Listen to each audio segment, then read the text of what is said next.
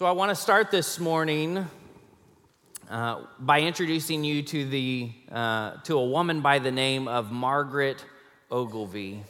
Margaret Ogilvy lived in the 1800s, and while you may not recognize her name, you will recognize the name of a book written by her son. The name of that book is Peter Pan.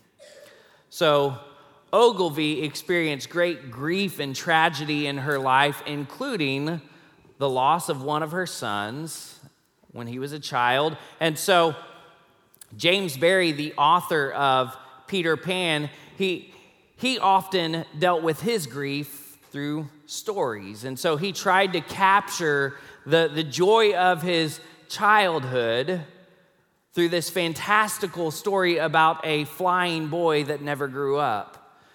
But in the biography that James Barrie wrote about his mother, Margaret Ogilvy, he wrote that his mother dealt with her grief by often turning to Scripture. And in fact, there was one passage in particular that she turned to so frequently that when she would lay her Bible down, the Bible would just naturally open up to this passage.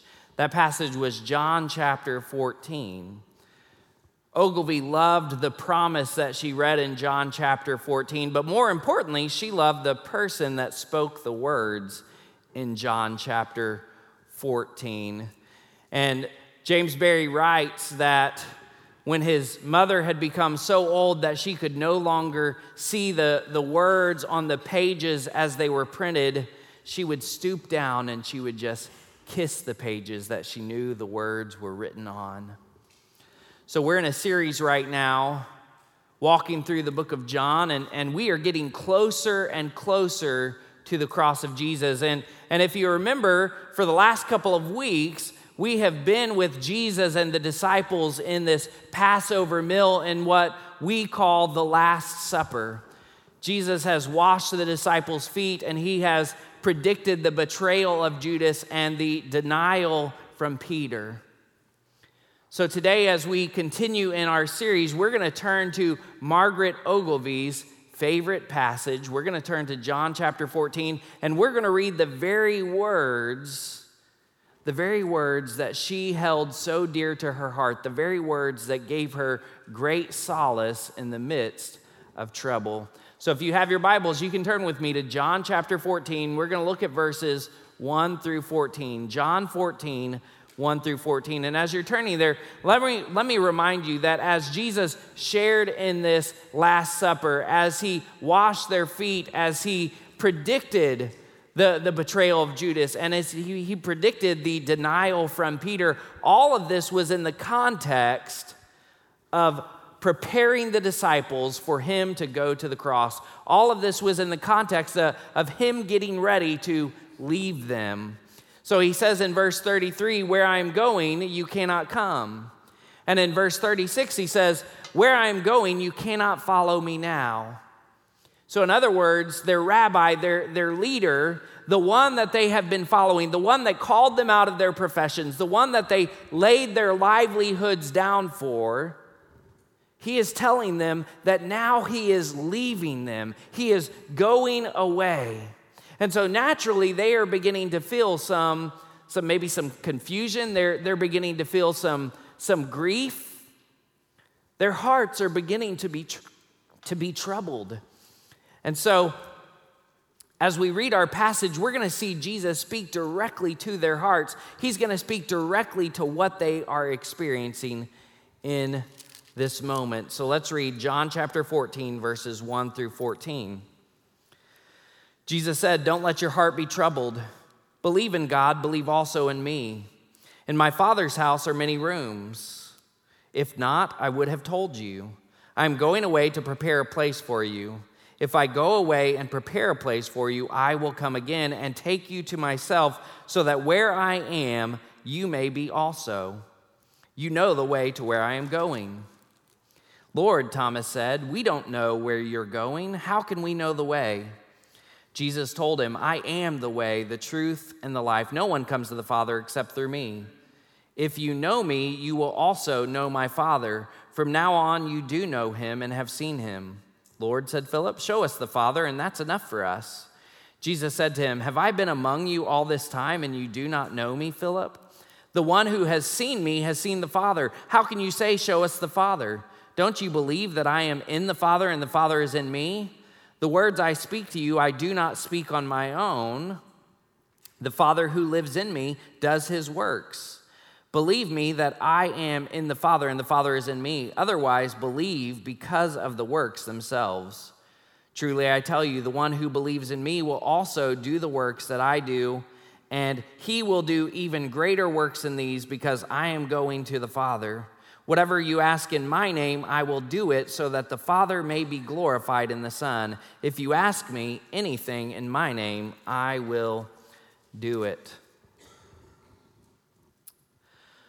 So, I've titled this message this morning, "Peace in Troubling Times," because as we look at what Jesus is saying, as we look at what the disciples are experiencing, as Jesus has said that he is going to be leaving them, as he is going to be leaving their midst, the disciples are certainly going through what they would consider to be troubling times. And so before Jesus says anything else, he speaks directly to their hearts and he says, "Don't let your heart be troubled." And so if I could today, I would just ask that you would hear first the compassion in Jesus' voice, the compassion in Jesus' words. I want you to know that we serve a God who understands and cares for us. We serve a God who understands and cares for us. Jesus, knowing the difficulty that they would be experiencing in this very moment, knowing the trouble that they would be experiencing in their heart, very compassionately speaks to them and says, "Don't let your heart be troubled." Remember, this is the same Jesus that just a few chapters earlier, when Lazarus passed away, as he's among all of those that are grieving, all of those that are crying, Scripture tells us Jesus wept. We serve a compassionate God. We serve a God that understands and cares for us. So I want you to hear that today because you may be going through some type of trouble yourself. You may be going through some type of difficult situation or some type of struggle in your life. Or maybe you might just look out at the world right now and say, "We are living in troubling times." So let me just encourage you to hear these words from Jesus once again. Don't let your heart be troubled. So understand, God knows, God understands us, and he cares. But I also want you to hear what Jesus did not say. I want you to know what Jesus did not say here. Jesus did not say, "Don't let your lives be troubled." He did not say, "Don't let your lives be troubled." He said, "Don't let your heart be troubled." This is important to understand because I think many times we think that as a believer, because we've given our life to Christ, we shouldn't go through any difficulty anymore. Our life should be free from struggle. And maybe we even think if we just have enough faith, we won't go through any struggles. We won't have any trials or tribulations in this life. But Jesus didn't say, "Don't let your lives be troubled." In fact, Scripture tells us the exact opposite to be true. When we get to chapter 16, Jesus is going to say, "You will have suffering in this world." Or some of you may have learned it in this translation, "In this world you will have trouble," or "In this world you will have tribulation." And ultimately, what we see with the disciples, with those that were following Christ at this time, after Jesus died and after he was resurrected, those disciples did go through suffering.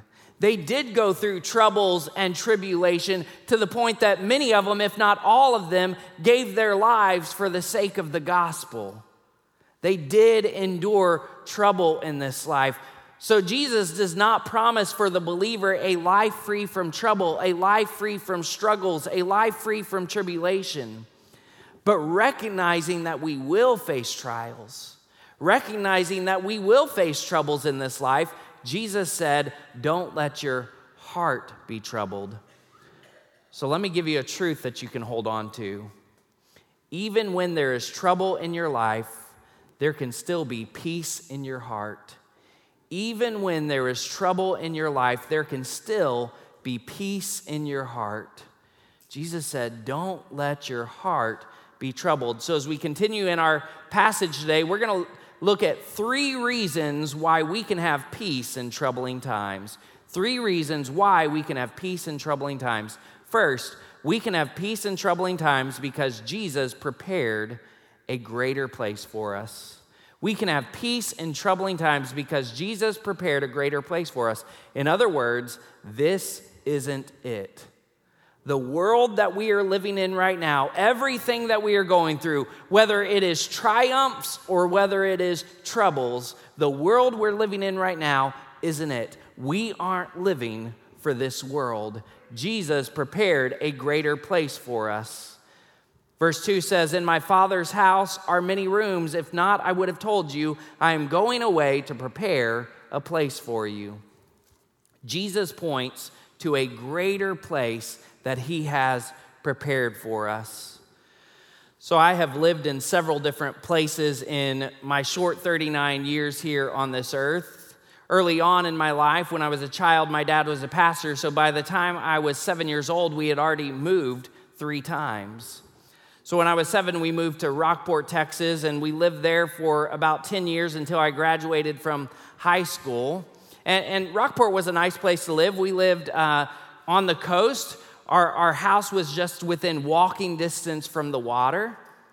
But then after we moved away from Rockport, we moved up to Tulsa, Oklahoma. And when we moved to Tulsa, I lived with my parents for a short time before I moved into the college dorms. And I lived in the dorms throughout college.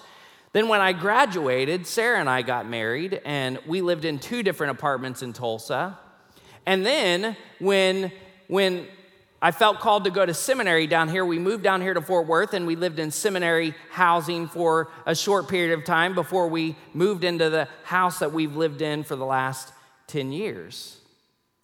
So I share this with you because we may live in lots of different places in this life. We may have lots of different rooms in this life. Do you know that there was a period of time that my bedroom was the family's walk-in closet? It's not even an exaggeration. Over my bed hung a rack of clothes, and next to my bed hung a rack of clothes. My bedroom was the family's walk-in closet until we were able to remodel our house so that I could have an actual bedroom of my own. The walk-in closet was the best option for me. So my bedroom was the family's walk-in closet. So we may have lots of different rooms in this life, but Jesus has prepared a greater place for us. Jesus has prepared a greater room for us. And in heaven, there is no shortage on rooms. He says, in my Father's house, there are many rooms. Understand, if you are a believer, when you get to heaven, you are not going to have to live in the walk-in closet. Right?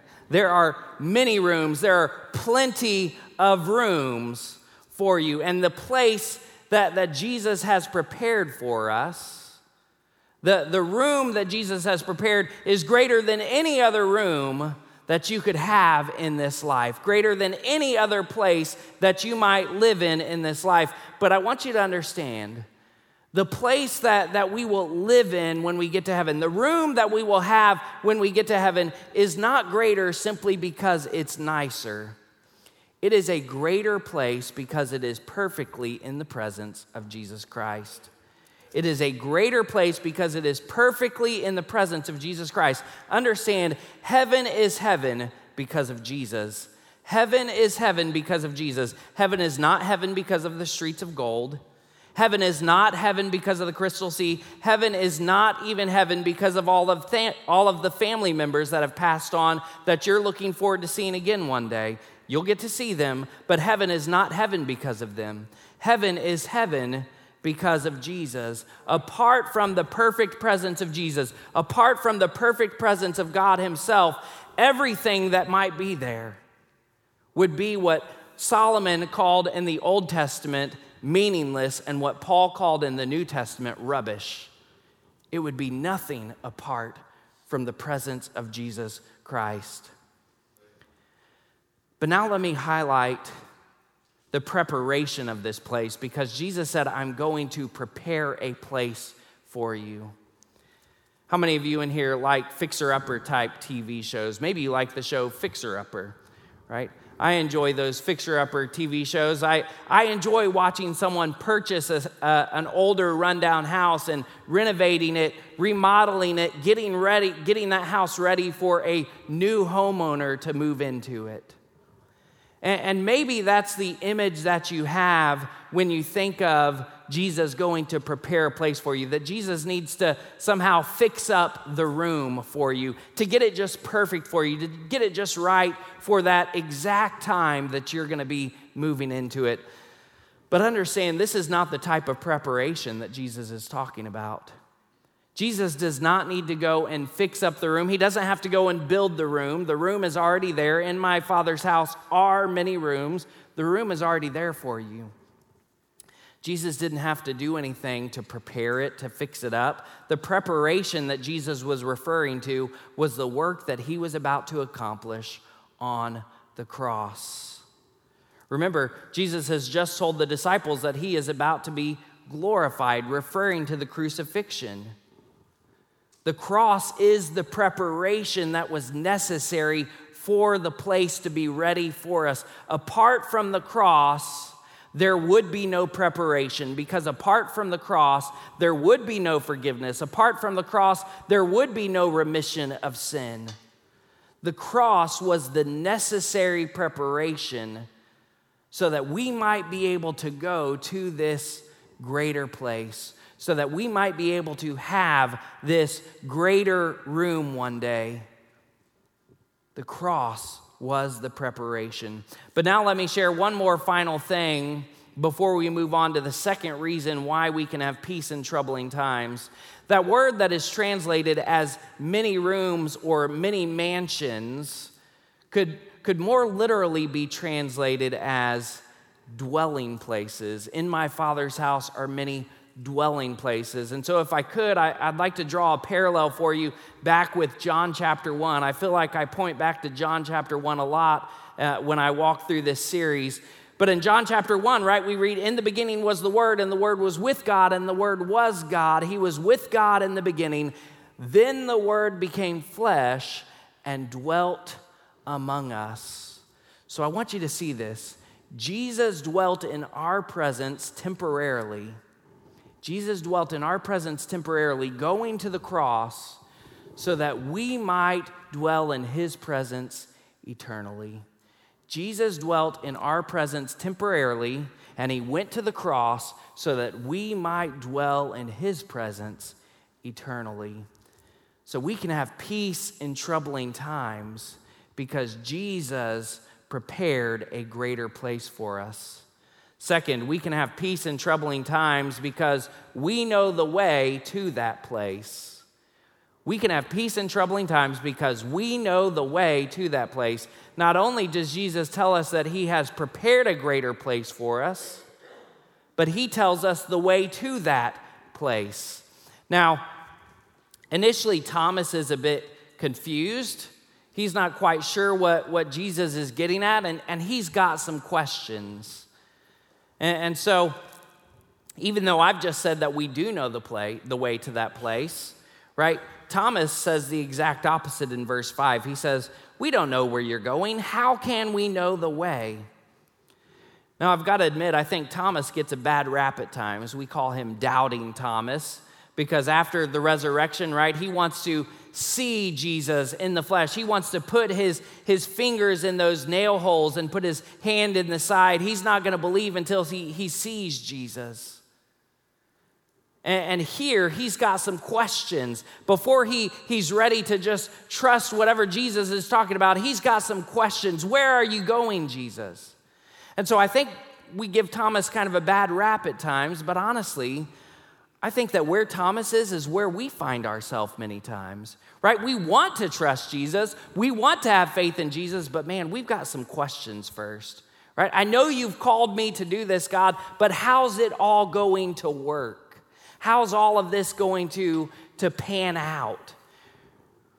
So Thomas raises this question, and Jesus responds in verse 6 by saying, I am the way, the truth, and the life. No one comes to the Father except through me.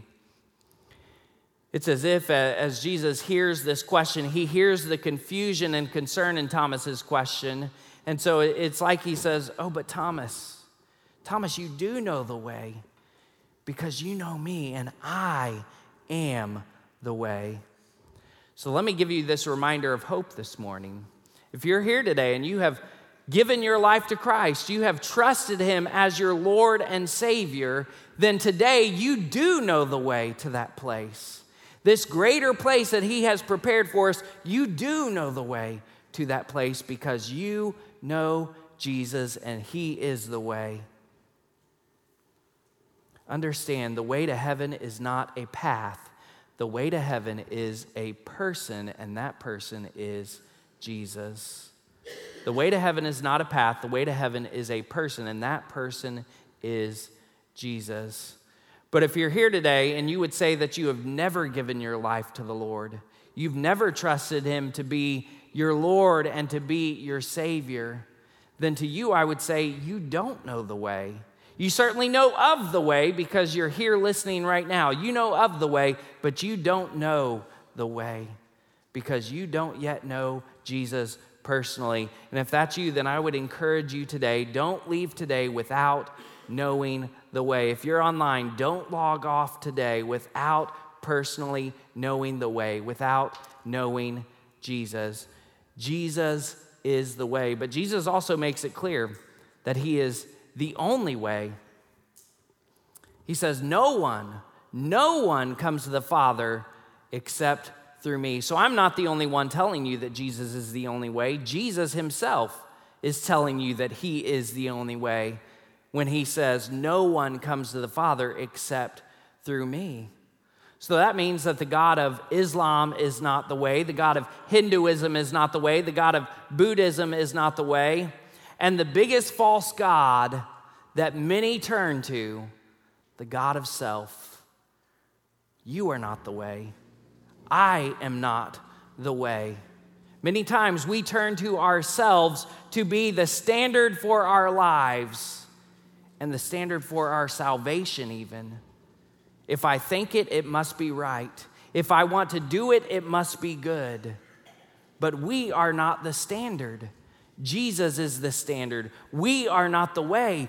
Jesus is the way. And he is the only way.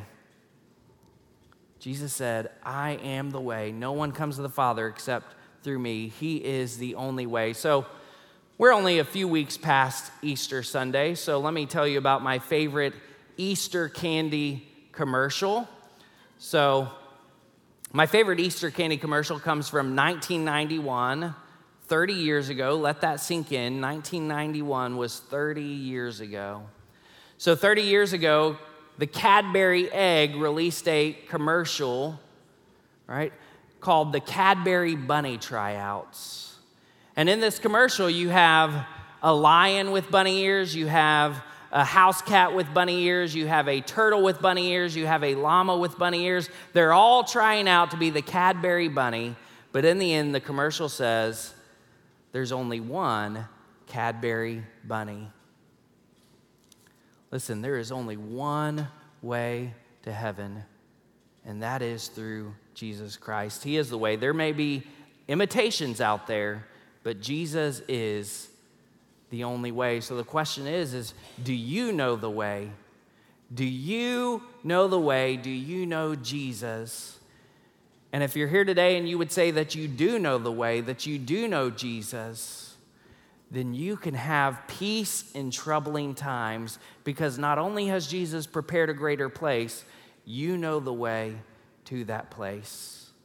So we can have peace in troubling times because Jesus has prepared a greater place, and we can have peace in troubling times because we know the way to that place. Finally, this morning, we can have peace in troubling times because we have the presence of God in our lives. We can have peace in troubling times because we have the presence of God in our lives. So after Jesus says that he is the only way to the Father, Philip wants to see the Father, to which Jesus replies to Philip in verse 9 saying, "Have I been among you all this time and you do not know me, Philip? The one who has seen me has seen the Father." This is yet another instance of Jesus pointing to his deity, another instance of Jesus pointing to his unity with the Father. So there are a couple of implications here for us. First, to know Jesus is to know the Father. To know Jesus is to know the Father. As Philip asks to see the Father, Jesus just gives him this gentle rebuke. And in his rebuke, Jesus points to the closeness that Philip has had with Jesus, and yet even though Philip has been close to Jesus, there still seems to be some lack of understanding with who Jesus truly is. God himself, the creator of all things and the Lord of all things. And maybe that's where you find yourself today. Maybe you would say that you have experienced a closeness to Jesus, or maybe a closeness to the things of Jesus. You come to church, you sing the songs, you read your Bible, you are close to the things of Jesus, and yet there still is a lack of understanding with who Jesus truly is, or there still is a lack of submission and surrender to who Jesus truly is. You still have not surrendered to Jesus to be your Lord, to Jesus being your God. So today I would encourage you, don't just stay close to the things of Jesus, understand who Jesus is, God himself. So to know Jesus is to know the Father, and to see Jesus in action is to see the Father in action. To see Jesus in action is to see the Father in action. This is ultimately what Jesus goes on to say when he says, "The Father who lives in me does his works." Understand, all that Jesus did in this world, all that Jesus did in his life and ministry was done in full submission to the Father's will. We see this most clearly when Jesus goes to the Garden of Gethsemane and he cries out to the Father, "Not my will, but your will be done." Everything that Jesus did was in full submission to the Father's will. Jesus did a lot of great things in his earthly ministry. He preached to the multitudes. He healed the sick. But his greatest work, his greatest accomplishment was when he went to the cross to die for your sins and for mine. This is where the fullness of God's glory was on display for all of mankind to see. And it was done in submission to the Father's will. So to know Jesus is to know the Father, and to see Jesus in action is to see the Father in action. But now, if I could, let me tie this to our final verses today, because just as we see Jesus doing the work of the Father, we see that all those that believe in Jesus, all those that follow Jesus, will also do the works that he does. In verse 12, Jesus says, "Truly I tell you, the one who believes in me will also do the works that I do." So earlier this year, Tony Wolf of the SBTC, Jairus' uncle, he made the statement, "The church's mission during COVID is not to survive. The church's mission during COVID is to know Jesus and make him known." In other words, our mission has not changed. And I would amend that for this message this morning to say, the church's mission in troubling times isn't to survive. The church's mission in troubling times is to know Jesus and make him known. The church's mission has not changed. Our mission as the church, your mission as a believer, has not changed and does not change with the times. The church's mission and your mission as a believer is the same mission today as it was when Jesus gave it to the disciples all those years ago, right before he ascended to heaven, when he said, "Go into all the world and make disciples of all nations, baptizing them in the name of the Father, in the name of the Son, and in the name of the Holy Spirit." As believers, whether we are going through good times or whether we're going through hard times, whether we're going through troubling times, our mission has not changed. We are to continue to be about the Father's work, just as Jesus was about the Father's work. But understand, in these troubling times, Jesus has not sent us out on this mission on our own. We have been given God's presence with us. For Philip, Jesus was that physical presence of God with him. But for us, following his resurrection and ascension, we have been given the Holy Spirit. God's presence is still actively with us in our lives. And the good news is not only do we operate in his power, but we can also call out to God, and he will answer us. He will hear us. This is what verses 13 and 14 tell us. That really how we are going to accomplish this mission is through prayer. That as we call out to God and ask for his work to be accomplished, he will give us what we ask for. When we call out to God and ask him for his work to be accomplished, he will give us what we ask for. This is why we as a church have been crying out every Tuesday night, asking God to save the lost, because when we ask him to accomplish his work, he gives us what we ask for. So in the midst of troubling times, we have this hope that we can continue on because we have God's presence with us no matter what. And so the question that I have for you today, as we think about having peace in troubling times, the question that I have for you is, do you have this peace that I've been talking about? Do you have this peace that I've been talking about because you know that you have Jesus, that Jesus is your Lord? Today, if you're here, if you would say that Jesus is your Lord, that you do have Jesus, then to you I would say, don't let your heart be troubled. Experience the peace of Jesus in the midst of troubling times.